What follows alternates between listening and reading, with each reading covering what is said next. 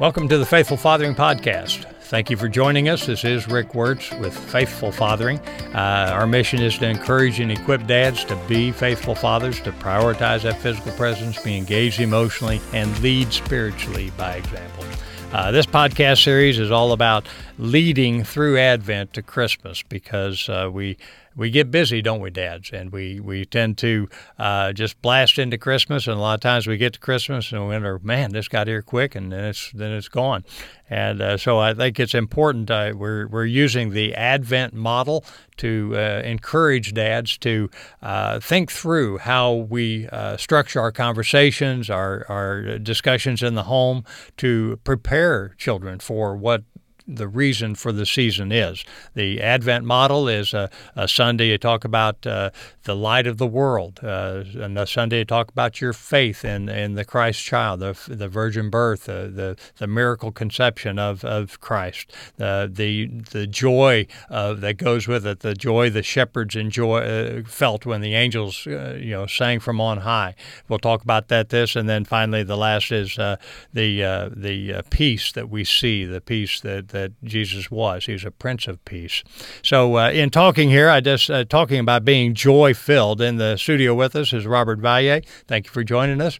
And it's a joy to be here.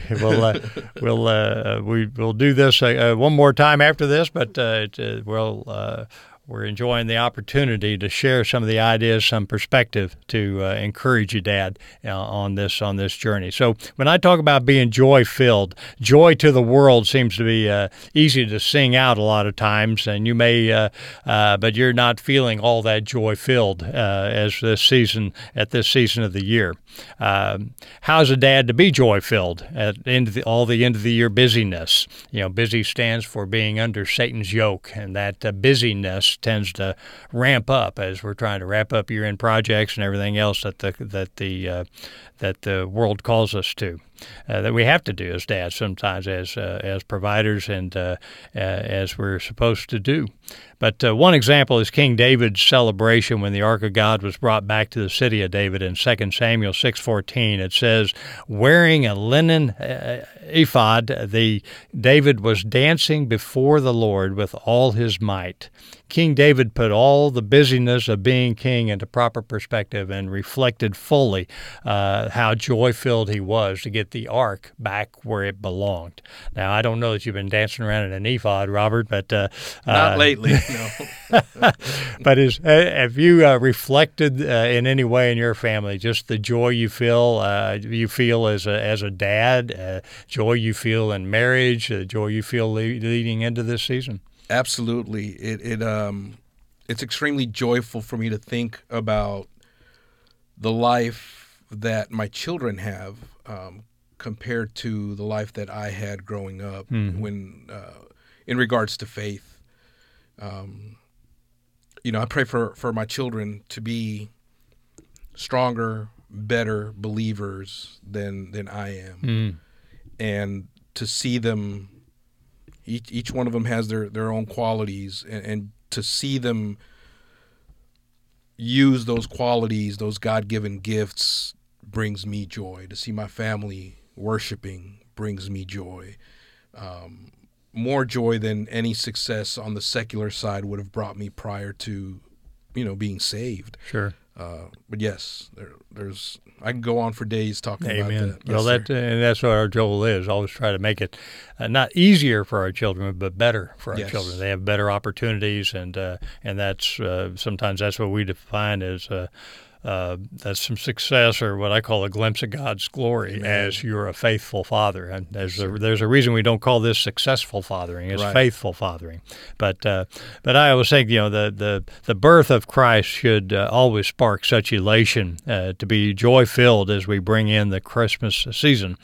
And so in this third week of Advent, the candle lit rekindles the joy the shepherds were filled with when they heard the angels sing on high. Like David, what may have started out as a routine day where they were happy tending their sheep, their world was rocked with the news that the angel would proclaim. And this is from Luke 2:9-11, says, "Then an angel of the Lord stood before them, and the glory of the Lord shone around them, and they were terrified. But the angel said to them, 'Do not be afraid, for look, I proclaim to you good news of great joy that will be for all the people. Today in the city of David a Savior was born, who is the Messiah, the Lord.'" So minding their business, tending their sheep, they got a shock that just shocked the world, of course, and shocked them as well.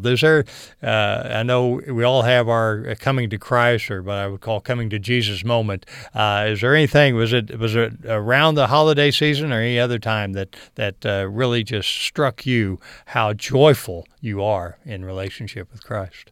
You know, Rick, yesterday I was speaking with a friend, and he was talking about happiness. He just wants to be happy. Mm-hmm. And I was like, I don't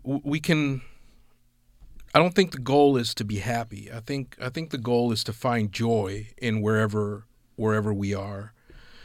We could be going through some difficult times, but if we find some joy somewhere in there, I think we've accomplished and set out what we're supposed to do in terms of being appreciative of whatever it is that's around us. Because even though we may be going through a hard time, we're blessed in many, many ways that we take for granted, don't even recognize, don't think about. And there's many things to be joyful and grateful for. We just have to make it a point to look for those things and to remember. It's not even look. It's more like remembering, because we tend to forget especially if we're going through a difficult time. We tend to forget everything else that brings us joy, and we don't focus on that whenever we're going through difficult times. Again, my children bring me the greatest joy.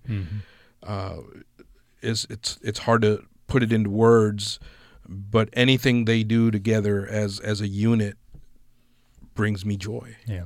I always say happy is a feeling, joy is a decision. Yes, sir. And I think of Romans 5, where Paul says, rejoice or be joy-filled in the midst of sufferings, because sufferings produce perseverance, character, hope.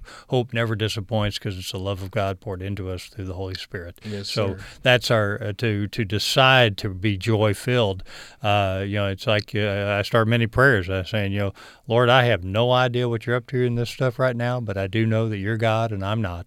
And I just ask you to help me be joyful and press through this to see what you are up to. Amen. What are we told in James, right? Consider it all joy. That's right. And that's a decision. That's a choice. Yes. And that's what the shepherds were obviously shaken to their boots, but they got up and ran into Bethlehem to see what the heck the angels were talking about, what the Lord was up to. And so some tips, and you'd comment here, Robert, as if you've done it, I said lead a family discussion around the difference between being happy with gifts versus being joy-filled about the gift of the Christ child. Yes, sir. That's a challenge sometimes when you have young kids, because they're so happy to get their favorite toy or what have you, but to keep them focused on the true gift. I say read Luke chapter 2, 8-20 as a family to discuss the good news of great joy that the angel brought to the shepherds and why they left their sheep to go to Bethlehem. That they left their post, and I guess if you figured you saw angels on high, they could watch after the sheep as well. The sheep would be okay.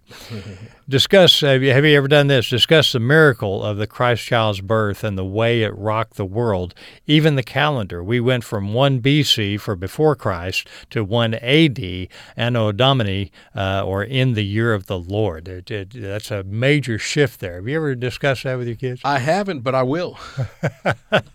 Well, it really rocked rocked the world in many ways, and for somebody to say that it wasn't an actual event, I mean, that's the other thing I would challenge dads to do is read this Bible. It's a historical document. It isn't just a story, a book of stories. It's a historical document that has been validated time and time again through archaeological findings over the years. It just validates the Word of God. So don't think that this isn't true, and understand that with the year, which is of course why the Jewish calendar did not change, because they did not understand, did not see Jesus as the Messiah. And then finally, I do say enjoy the tree, the lights, and the gifts in context of the greater Christmas story. How do you do that in your home, Robert, to help your children really understand the greater context outside of this Christmas tree? You know, we talk about what the reason for the season is. As I talked in the previous episode, we're celebrating the birth of, I like the way you say it, Jesus the Christ, the gift, the best gift.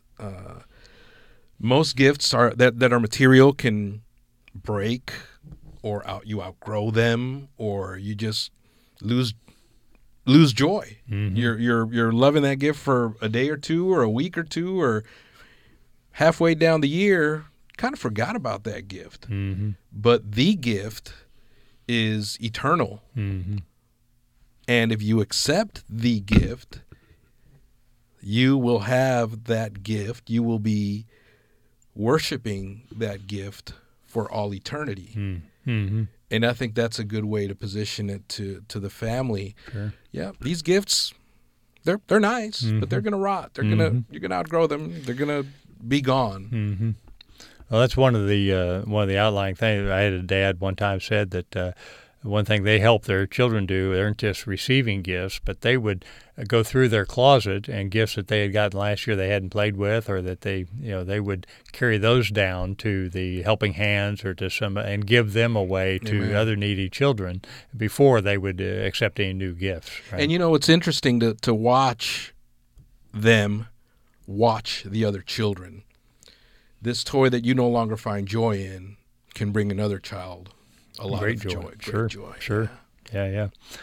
Well, the bottom line is I have gotten caught up in getting a tree, decorating it, and the yard with lights and buying gifts, but I've allowed the Christmas story to be dumbed down to a large degree, and as I do, and as through the things I do and the stuff I buy. But so joy is not exactly what I always experienced going into Christmas, but to turn the focus on the reason for the season, I truly challenge dads to embrace fully the miracle of the Christ child's birth and the grace that's been extended, that the Lord has extended through His Son. So all of that is a way that we bring glory to the Father, to God, through the Christmas celebration. So my charge to dads is to be joy-filled with the miracle of Christmas, the miracle of the Christ child's birth, and carry that joy to a whole new level as you enter into the final days of the Christmas season. That's the dad you're called to be. That's the dad the next generation needs. God bless, Godspeed.